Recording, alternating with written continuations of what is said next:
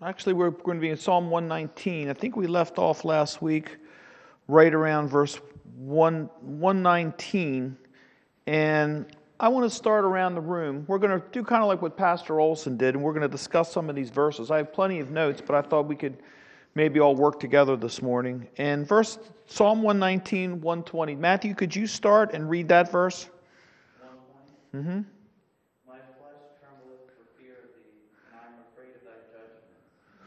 What could we say about that? Anybody? What do you think about that verse? Lisi? It takes me to Micah, where it says, "This is the one to whom I shall look." Right. Who is humble and contrite of spirit and trembles at my word. Amen. And this is critically important to this, because it's the people who are fearful of God's word. They know how serious it is. The Lord says, "These are the people that I will listen to." That's a great point. It says, "Even my flesh trembleth for fear of thee, and I am afraid of thy judgments." What is the beginning of wisdom? Fear of the Lord. Amen. The fear of the Lord is the beginning of wisdom, and if we have that fear inside of us, it'll cause us to pay attention to what's important, what's really important. A lot of things in life that seem important, but what's very important is what the Lord tells us what's important, and He says to pay attention to my judgments and to have a godly fear. It's called a godly fear. It's a righteous fear. And it's not a fear of, at least he's talking about basically, having what Micah did. And there's all kind of examples all through Scripture where the fear of the Lord not only saved one life, but saved a whole family's life. Saved a whole generation's life, a nation's life. Look at Noah. Look at the fear of the Lord. And talking about lonely, I've heard a lot of numbers come through over the years about the number of pastors and the number of teachers and all that quit the ministry. And it's a staggering number. I can't remember exactly the number, but it's a very high percentage in the United States of America now because of the problem of just feeling totally in gratitude from their congregations and the people around them, and they kind of fizzle out. And basically, here Noah spends a good part of the first part of his life witnessing and preaching and teaching the Word of God and warning the people that the Lord told him that there was going to be a great flood. And they laughed at him. And the Lord spared him. But he had fear of the Lord, and he did exactly what the Lord told him, and it spared his family. There's so many examples all throughout Scripture regarding that. We see that David appeals to God, and he says, "I have done judgment. I have done justice." But David did. Many times he failed. And David is saying that he had not hindered the right or the responsibility in his kingdom to pay attention to the Lord. There's so many burdens that had come upon him. He had a lot on him. And if you look at 2 Samuel 8:15, "And David reigned over all Israel, and David executed judgment and justice unto all of his people." And he knew that he was a sinner. He knew that the fear of the Lord is what would bring him out of that sin. And that's so important. Charlie, could you read verse 121 and we'll look at that verse. "I have done judgment and justice. Lead me not to mine oppressors." Thank you, Charlie. What does what can we glean from that? Anyone?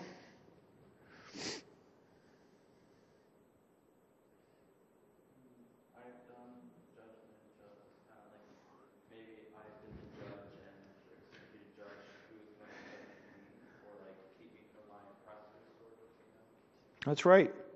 Having a king is a little bit different judicial system than we're used to. It's amazing how the United States judicial system is very much fashioned after the Roman Forum and the imperial Roman legislation system, where there's a series of laws. Of course, the United States of America tried to refine that with our forefathers, with a Constitution and a Bill of Rights, predicated on the law of God, which was very simple to understand. And down through the ages, down through the last several hundred years, it's been amended, and there's so much paperwork, there's so much legislation now Judgment and justice has now become very confusing as to what can actually happen in a court of law when you go in there. I could give several examples, but it's very confusing now. David had justice and judgment. He had to preside over some very serious matters. You only get a compendium in scriptures about what he had to go through. But not only was he having to assemble armies, he's praying to God. The Lord's telling him exactly what to do, and he's telling him, I have given this wicked pagan nation into your hands. I've given them and the Philistines into your hands. I've given the Amorites into your hands. And all of this, he's presiding over all of that, and then having all these very difficult family matters, and on top of it, giving justice and judgment to the local people. He was still presiding over the elders that had their families, the Israelites, that they would come to him when they had problems. And they would get the priests involved. He would get his pastor, and later on Nathan, involved. And he had a lot on him, but he was a sinner. And Lacey. Sure. This scripture here, lead me not to among the princes, I have found judgment and justice. If you go to Amos, that's my favorite book. That's a good book. Amos chapter 5, he talks, I won't go into all the scriptures before that, but he talks about he doesn't accept worship that is not from the heart and loves him. Right. He says, you say you worship me, but you call all your gods, and of course with you, and of course because of that, I'm letting your oppressors completely destroy you. And then he says here, but let judgment run down as waters and righteousness as a mighty stream. Right. That's what was critically important to him. That's great. What is he saying? When you think about it, to David, if judgment is so important, what is he talking about responsibility? He's saying there must be a standard. There has to be a standard that we live by, that we go back to when we get into all these problems we have and we see what's going on around us, whether it be the borders, whether it be what's going on up in Maine, what's happening, and now 2 more states are trying to get Trump off the ballots. It's totally unconstitutional. I would say that even if they were getting Joe Biden off the ballots, I would say still that's unconstitutional. I don't want to ever see that man back in the White House. He shouldn't be there. But that's unconstitutional. Where's our standard, Dave? And Texas. But still, it has to be. I would be personally all for that if it goes through their General Assembly and it's properly voted upon. I think that the Insurrection Act that was put after the war between the states is a very weak law, and what it was predicated on was definitely not something our forefathers would have agreed with if you study it. Mary Ann. What did you say, Dave? Florida, Missouri, and Texas are looking to take the Biden off the ballot. Yeah, they're looking to take him off the ballot. And basically the thing that happened up in Maine was a show. I mean, that hadn't even been discussed in the House of Representatives and the Senate up there. It was basically the Attorney General came out with it. Dave? If you look at what Biden's doing with the open borders, that's more of an insurrection. Right. Exactly. And the point is, I mean, if you're going to look at justice and judgment, you have to look at our legislation. How can you not look at that? I know there are a lot of churches that refuse to talk about politics and government. I'm totally against that. I've made that very clear in our Presbyterian everywhere that I go, that I think it's very important to bring that up. But when you look at the different policies, how does one man have the authority, the very day that he's in office, to abrogate and write executive orders against everything that had been built 4 years prior that had been properly voted on? How does one man get to do that when you have a system of checks and balances and a very, very good system of legislation in your country? You have the 3 system of checks and balances. And there's so many things that we can see, and the reason it's important to see that is because you can differentiate what is right and what is wrong when you're watching these things and apply them. We spent a lot of time in homeschooling, taking our kids. Took them to different historical places and tried to have these things explained to give them an understanding of what's really going on. And so justice and judgment is very important. What is justice? We have to look at God Himself and say, is He a just God? When horrible things happen, is He just, and does He have the right to do what He does? Does He? Of course He does. His mercy and His long-suffering is incredible. It's more than we'd ever give each other. And the way He judges us and the way He looks, He said, I remember that the Lord remembers that we are all but dust, and He has mercy upon us. Even in the hardest times that we have, He is there. And we have a just God. But what we pray for as Christians is His mercy. Because if we pray for His justice and He gave us what we deserved, who could stand? David said that himself. Who could stand with all of that? So justice and judgment is extremely important to look at. And David knew that he was a sinner. How could he have done judgment and justice in his own life? He practiced begging forgiveness for his sins. And there was one time, and especially one of different times, that David was really in abject sorrow over his sins. And what happened with the infancy with Bathsheba, and the baby died. And after all this happened, David cries out and he says to the Lord, "Behold, I was shapen." He lowers. Here's the king of the northern and southern kingdoms over in Israel. And there he is, and he cries out, and he's the king. "Behold, I was shapen in iniquity, and in sin did my mother conceive me." I think that's fascinating, because a man of that type of power, where do you see that in the monarchs or the kingdoms or the emperors? Or where do you see that in a man like Justin Trudeau up in Canada, or Joe Biden? Where do you see that with Barack Obama or Joe Biden? You know what you find out about those three? Those three are one of the three prominent members of the list that were down on Epstein Island. That just came out this week. Can you imagine that? I don't know if you've been following that, but I'm not even going to repeat some of the things that went down on that island, and they were all there participating in it. Yeah, Trudeau, he was down there. Michelle Obama was down there. Bill Clinton was the third most participant of the whole list. He was there several times. Boy, we wouldn't expect that. But anyway, my point is that here David is the king of the northern and the southern kingdom. He has a standard. Justice and judgment. He cries out to God because he knew he had sinned. And he comes back and he says, "I acknowledge my sin and it's before me." And he begged for the Lord's justice for the Lord to hear him. But then as he's saying all of this in Psalm 51, he says, "All I can say, Lord, is I was shapen in iniquity, and sin did my mother conceive me. I am a sinner." Do you know how important that is? He said, "In my mother's womb." What is all of this teaching out there that the children have no responsibility to their some age of accountability? That's why we baptize infants. They are sinners. It does not save them, but it's a covenant that we follow, that the Lord gave us, like circumcision was in the Old Testament. And here, children are called sinners. Now, does that mean the Lord casts them into hell if they're aborted? I doubt that. Our Lord is just, but He's wonderful. And just as David said that little baby would not come to him, but that he would go to him one day, I think that's real clarification that the Lord takes these little babies home. And I really believe that. But still, David had said something extremely important that we need to listen to here. As parents and grandparents, we have to understand, and if you watch very closely, parenting and grandparenting skills today, you can watch it on these situation comedies, you can see it on talk shows, you can hear it on the radio. The children own the house. They basically own the house. I don't care what age they are, and I don't care what role they play, whether they're a grandchild or a nephew, they rule the house.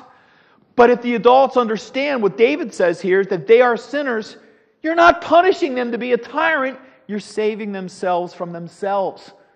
That's one thing I've prayed for a lot of times is, Lord, save me from myself.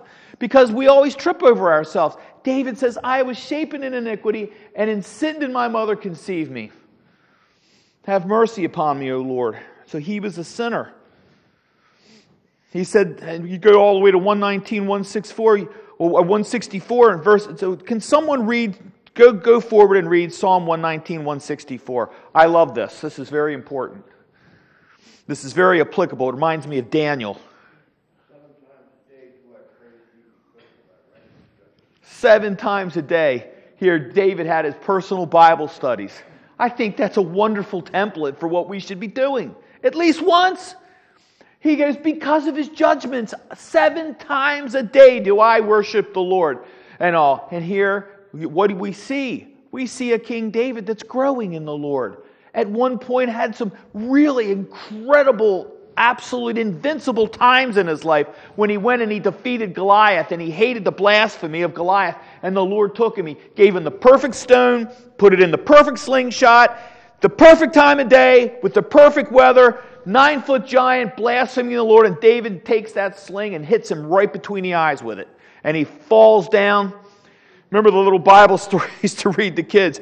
He went down with a big thud, and you could feel the earth shake. And so basically what we're learning here, the Lord has all of this. And in the invincible times of David's life, he gets older, he starts faltering. And then he starts faltering. And that's what can happen. And we can go away from the Lord. But he says that I am with you to the ends of the earth. I will never leave you or forsake you. That was before Jesus ever said that. David knew this before Jesus ever said that in the New Testament. And so David, he's crying out and he's saying, the Lord will be with me. And so we read that verse. Dave, could you read verse 122?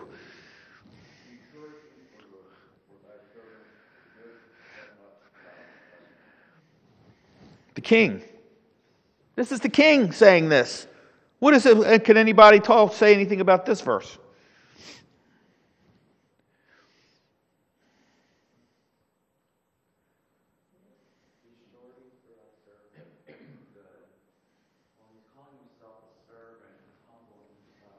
Here's the king calling himself a servant. Here's the king of the northern and the southern kingdom. I'll say it over and over again. He's saying, I'm the servant. Who's he the servant of? What's he saying? Be sure for thy servant for good. Sure, kind of like, be sure, keep me from evil. Like, Right. For good, let not the proud oppress me. Like, I guess, like, he's asking also, like, the proud and, like, the oppressors, keep them from oppressing me. Kind of like humbling himself and asking God to, like, be sure, keep him sure. He says, be surety. There's some key words.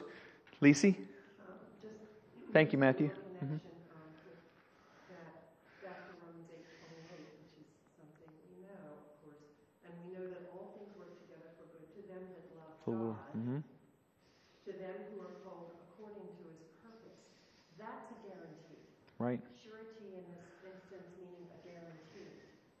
So I love that because he knows that he is guaranteed that things will work for good. Amen. As long as he's his servant and he loves the Lord. Right. How far are we willing to go with that? How far are things in our hearts good for the decisions that the Lord makes in our lives? Are we willing to take that all the way as far as it goes? Or is there a certain part that we stop and say, sadly, I've seen this many, many times. I've had enough. I'm done. I don't want to be in the ministry anymore. I don't want to go to church anymore. The Lord's let me down. I don't want to do it anymore. I'm done. Talk about that percentage earlier about the pastors that drop out. At one point, it was like 16,000 a year. That's how many were dropping out of the ministry. Lisi. Yes, and just to say, I believe it really grieves the Lord greatly because, first of all, it's unfaith on our part. And second of all, the Lord knows that he can do it, but he wants us to see that Right. he can do it. And when we cut him short and we say, no, first of all, it does not please him. He says without faith it's impossible to please God. We need to go all the way through to the end with it. And sometimes it's very, very costly. But for us, Right. we will realize this was a Red Sea parting. Because I know I never could have done this if I hadn't walked it all the way. Right. And the Lord, he loves that. It ravishes his heart when we glance with him in our, and we trust him for that. Right. And you're right, sadly, people will not do that. And I confess, I'm one of them, but he's been teaching me to go beyond because we'll stop at a point where our flesh can't handle it. That's right. anymore. And that's a problem because if we go back into, I think it's Jeremiah 6, we keep trying to find strength with our own hand. Right. And that means we're never really trusting the Lord that he will.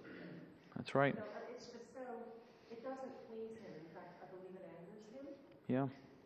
especially when he has given us the tools and he says, I can do all things through Christ who strengthens me. And Amen. we have to ask ourselves, do we believe that verse? Right. Well, he says, tempt not the Lord thy God, and that's one of the ways that I believe that we can tempt him, by not trusting in him.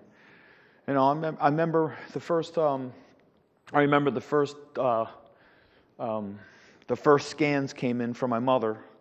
This was when she was about 58 years old. That would have been roughly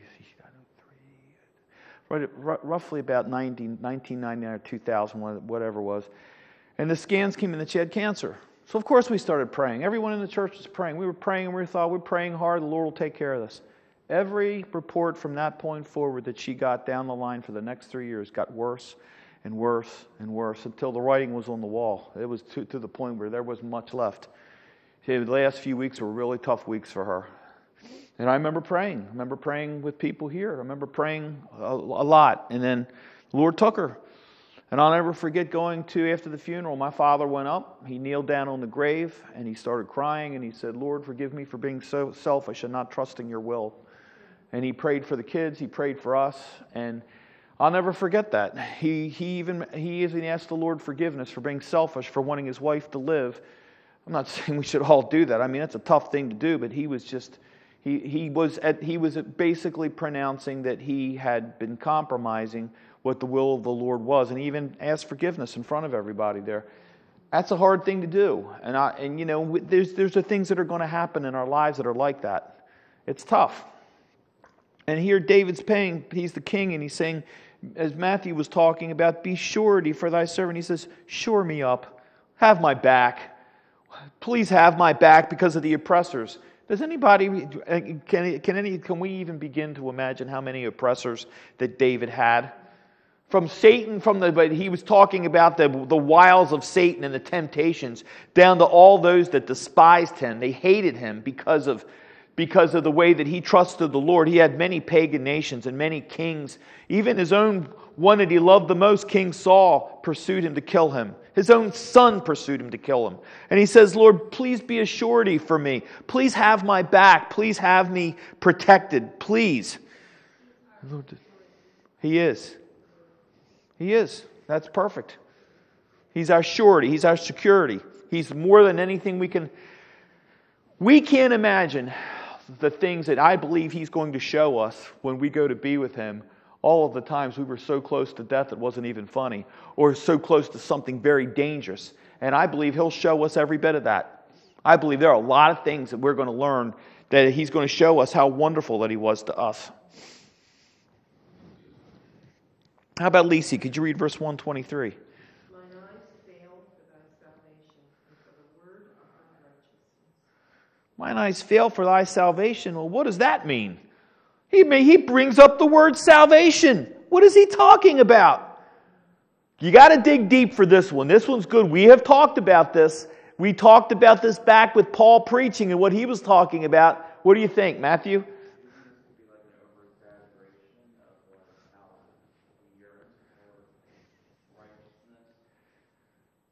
Right.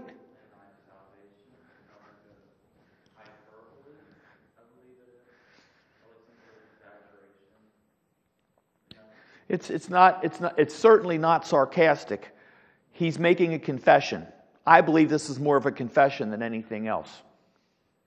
Lisi. If I take the whole verse in context, because his eyes fail for thy salvation, and for the word of thy righteousness, does that mean he's hungering, he's longing for it? He's longing. All the verses back that up. That's a very good way of looking at it. Mine eyes fail for thy salvation. You read commentaries, you dig into this and you study and you'll find this out. He's saying, I'm not Christ. He says, mine eyes fail for thy salvation. You're perfect. Lord, your salvation. And I fail. I am a failure without Jesus Christ. Does that make sense? I mean, if that's not the whole meaning there, that's what he's pointing to. Mine eyes fail for thy salvation and for the word of thy righteousness. He's speaking about Jesus Christ plainly there, because who is the Logos? Who's the Word? John 1:1. In the beginning was the Word, and the Word was with God. He's the Word. He's the ultimate word. But wait a minute. David's the king. Isn't he the final word? Where does he need help? Well, this brilliant king knows that he needs help from the king on high. He knew that he was not the king of the universe. He knew that the Lord had given him this little period of time to reign over the northern southern kingdom. He knew that he was growing older, and he knew that he needed a standard. And you read Psalm 119, and it's very obvious that David was in old age when he was writing this. And he looks back, and he says, "Thou art my salvation." And he says, "And for the word of thy righteousness." I truly believe, once again, that I believe he had the writings of Moses. He had them in his hand. And I believe that he read them, and I believe that a lot of what he wrote himself and what he said came from the writings of Moses and came from Job and the hard times that Job was facing. David's eyes had failed for the salvation of the Lord. He petitioned the Lord in his weakness. And here we see the humility of David. He was a master poet, a master musician, an oratory genius. He was a king, a warrior. He was a victor. And David melts at the feet of Christ, begging for his help, and he needed Christ to be his guide and his helper. And the key word here is salvation. Can someone read Acts chapter 4, verses 10 to 12? This is Peter. He's standing before the council. Peter goes before the council and he speaks. And here, at once, there's Peter that had thrice denied the Lord Jesus Christ, which I think Peter gets way too much recognition for that. I mean, I'm not saying that he's uplifted for that, but people talk about that way more than they do this. And here, Peter had grown, and look at what he writes here. Be it known unto you all, is this right? Yes, thank you. Be it known unto you all, and to all the people of Israel, that by the name of Jesus Christ of Nazareth, whom ye crucified, whom God raised from the dead, even by him, that this man stand here before you whole. This is the stone which was set at naught of you builders, which is become the head of the corner. Neither is there salvation in any other, for there is none other name under heaven given among men, whereby we must be saved. That's perfect. Thank you, Teresa. Look at the massive theology that's in those verses, where Peter comes back and says there is no salvation under heaven than that of the righteousness of Jesus Christ. David rested in his salvation. And I've just said, as I said before, that David's pleas to the Lord are very reminiscent of Job. I love the book of Job, and I've read it, I've studied it. I need to study it more because there's so much in there. The literary style is very close between King David and Job. And look at what Job says, following the unbridled assault of accusations that came from Bildad the Shuhite. And even before all of this is written, look at what Job says. And I'd like to look at this for a minute. And what I want before we read this is to look at the salvation that Job had because of what? What is the substance of things hoped for, the evidence of things not seen? What is it? Yes. For by it the elders obtained a good report. Job in and of himself was an elder. And Job, the book of Job, probably was the oldest book written in Scripture. That's not confirmed, but it goes way, way back, right around not far from the time of Noah. And here Job, look at what he says. And I'd like to give someone here the opportunity to read these verses. These verses are powerful. Job chapter 19, read verses 17 through 26. And we'll talk about this. That'll probably finish us this morning, but I'd like to look at this. That's Job 19, 17 through 26. My breath is strange to my wife, though I entreated for the children's sake of mine own body. Yes, young children despised me. I arose, and they spake against me. All my inward friends abhorred me, and they whom I loved are turned against me.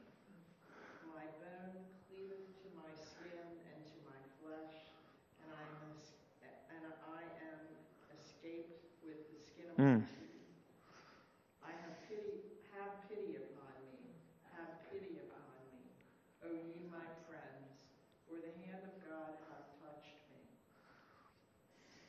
why do you persecute me as God, and are not satisfied with my flesh?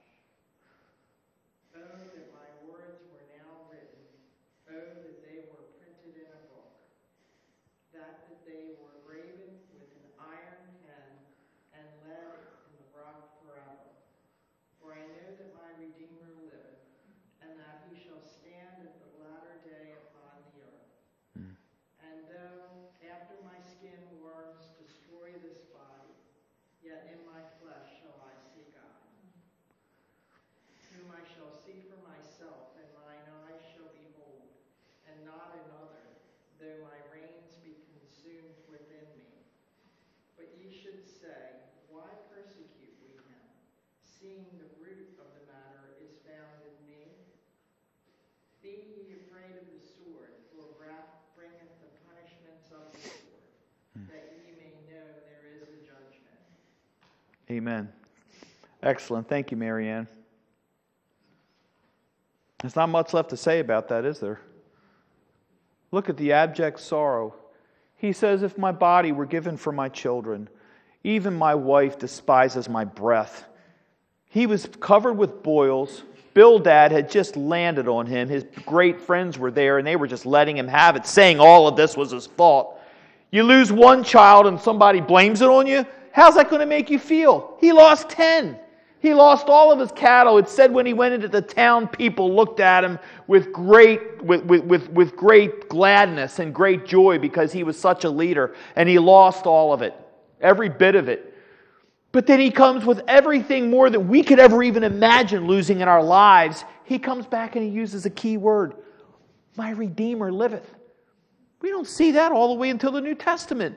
He says, my Redeemer liveth. You talk about faith unspeakable with this man. I mean, we're blessed to have how was it, 41 chapters in the book of Job? I mean, you ever have troubles, go to the book of Job. I mean, I have. It's incredible what this man's faith was. He says, and though my skin, worms destroy this body, he goes, worms can eat my body and nothing left of my bones, but my soul will be with my Savior. And that's what he's saying. He had faith. There was an unfeigned faith. Look at some quotes here about faith that I have here. In faith, sometimes life takes real turns. I have 5 quotes about faith. Faith sees the invisible, believes the unbelievable, and receives the impossible. Who else could better write this than Corrie ten Boom? She wrote this. Look at what she went through. The word hope I take for faith, and indeed hope is nothing else but the constancy of faith. John Calvin. What a powerful description of faith here. Faith begins with a backward look at the cross, but it lives with a forward look at the promises. That came from John Piper. I thought that was a great statement on faith. Faith is a living and unshakable confidence, a belief in the grace of God, so assured that a man would die 1,000 deaths for its sake. Martin Luther. And in our hearts as Christians, we should want to die 1,000 deaths to have faith in Jesus Christ. Sainthood lies in the habit of referring the smallest actions to God. Faith is the art of holding on to the things you reason and has once accepted in spite of your changing moods. No matter what we say, no matter what our moods are, we need to still have faith in the Lord as hard as we can have faith. Yesterday took a lot of faith. Yesterday, my daughter's getting ready to come in here in a few minutes. Yesterday, we went out to the store, and her dear little friend texted her and said, my father went to work this morning, and he had a cardiac arrest. 52 years old. He was a Baltimore City policeman. Yesterday was an incredible day. And this Baltimore City policeman, he was working security up at the hospital, and he went into cardiac arrest, and the Lord took him home that quick, leaving back several children and a wife. And so it was a very difficult day. We talked back and forth. Rachel faithfully talked back and forth to her little friend there. And we drove her down. She said, I really want to be with you. And so we went down into the city off of Parkside Drive. We walk in, and there's her grandmother sitting there. It was her middle son. Her middle son. this dear woman, we got a chance to talk and pray with her. Her husband passed away at 33 years old in Arkansas when he was in a single-engine plane crash, and she raised all those children by herself. Precious lady who was a nurse and by herself raised all those kids. 77 years old, and she wanted us to pray with her. And we had the honor, and Rachel did a wonderful job, and Noah with her friend, and they were hugging her. Maya, she's their friend, and we prayed with her. So we went down there, and this perfectly goes right into what we're talking about because of the faith that it takes when these things come out of nowhere. And yesterday morning, this precious man gets up to take care of his family, and he's gone. And now they're dealing with this for the next several days. This isn't the first time I've heard of something like this happening. This happened. There's actually, sadly, 2 or 3 more cases like this that happened where a gentleman was only one was 45, one was 48 that I know of, and they had kids, they had families, and they just died, had heart attacks out of nowhere. This happened yesterday morning. And now this family is in preparation. Where do you go? What do you do? All I can do. What do you do? Like R.C. Sproul says, sometimes you just got to sit there and say nothing. There's nothing you could say. He was at the bedside. Remember the quarterback Bob Greasy for the Miami Dolphins? Remember him? His wife was a born-again, blood-washed Christian that loved the Lord. And R.C. Sproul sat with her in the last weeks of her life. She was dying of horrible cancer. And she said, Dr. Sproul, she goes, I can't take it anymore. He talked about that several times. I can't take it anymore. The pain was so bad, and he said all I could do was just sit there and cry with her. I didn't know what to say. Man of a million words, that man could stand there and preach probably as good as anybody you can imagine. And he could preach, and he preached, and he taught. He was a prophet. He had no words to say. And he just sat there, and he held her hand, and she died. And they talked about the Bible. All he could give to her was the gospel, and for them both in her dying days is to talk about Jesus. And that's it. It gets a little bit serious. It's not funny anymore with all the stupid stuff going on about Jesus out here and all these churches doing all these weird things. You know, all this stuff goes out the window when you're in a situation like yesterday with this precious man. It's not funny anymore. And then all of a sudden, these words become gold to us. Where David says, Lord, please be surety for me and please protect me against the oppressor. He's talking about everything. What does he say? David says, if I'm in Sheol, the Lord can see me. He said, if I'm anywhere in the world, the Lord can see me. If I'm in heaven, there he is. He's everywhere. And he says, Lord, please protect me from the oppressor. And once again, that quote from Corrie ten Boom, faith sees the invisible, believes the unbelievable, and receives the impossible. I think that's incredible. I guess let's read one more verse. Teresa, could you read Psalm 119, verse 124, as we're going verse by verse here? Deal with thy servant according unto thy mercy, and teach me thy statutes. Wow. Anybody see a turnaround here in this verse? Real turnaround. What were we talking about before? Now what's he asking for?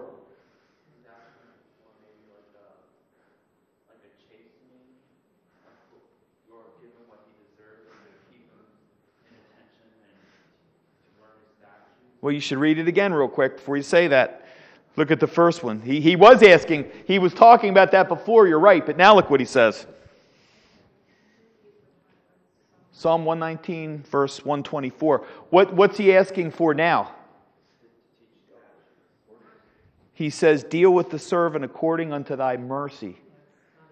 He was like, right. It's like before he's talking about God's judgments, and here's the king of the northern and southern kingdom saying, Lord, have mercy upon me. Well, that's first verse in Psalm 51. Have mercy upon me, O Lord, according to thy loving kindness, according unto the multitude of thy tender judgments. Blot out my transgressions? No, the multitude of thy tender mercies, he says. Have mercy upon me. He's begging for mercy.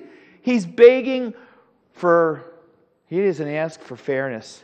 He doesn't say, Lord, please be fair with me. You've been unfair with me. You haven't treated me right.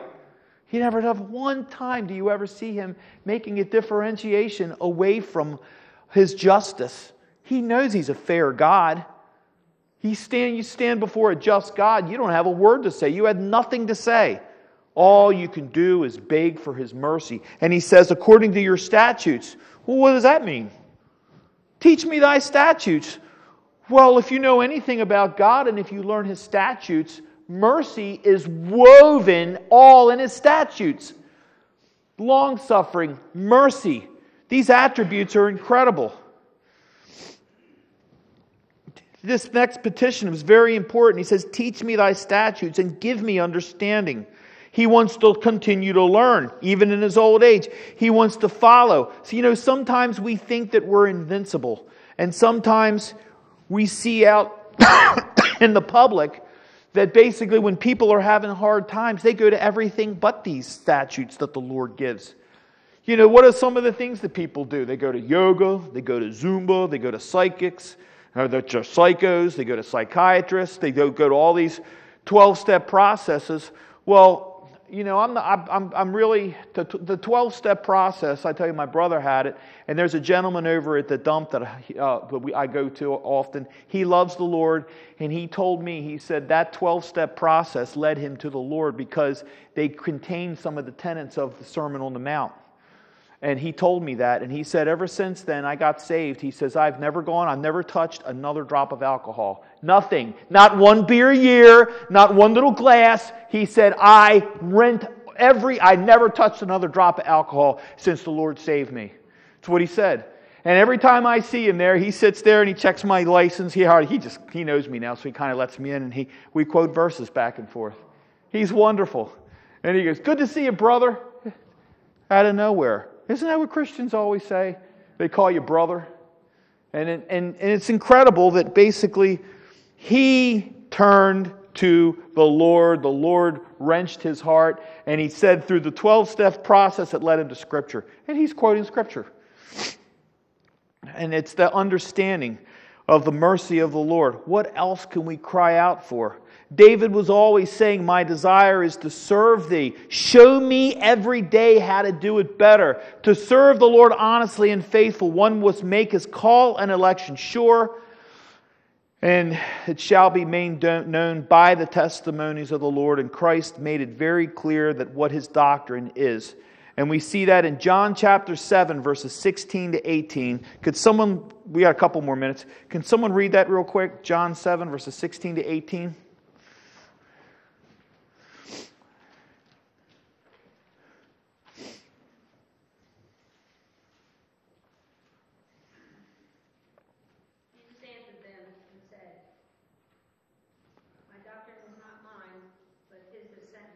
If any man will do his will, he shall know of the doctrine, whether it be of God, or whether I speak of myself. He that speaketh of himself speaketh his own glory. But he that seeketh his glory that sent him,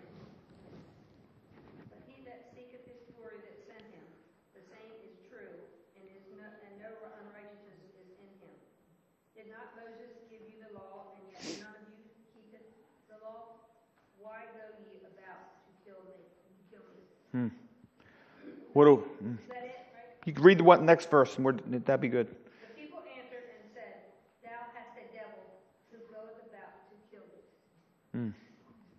thee. If we haven't read some powerful verses enough this morning, going all the way back to Job chapter 19, verses 19 to 26, what powerful verses. We hear. Do we all know what the word doctrine means? Do we know what it is? Because I've heard many people say, well, what is doctrine? What is doctrine? Do we know what it is? Yes, Marianne? Yes, doctrines, rules. That's a great way to put it. Rules, doctrines, God's rules. Lisa? Right. The doctrine is pulling out the rules, the mandates, the dominion mandates, and the history of what God has in Scripture and for what we are supposed to follow. And so we see here, with all of the questions being asked in religions, what is truth?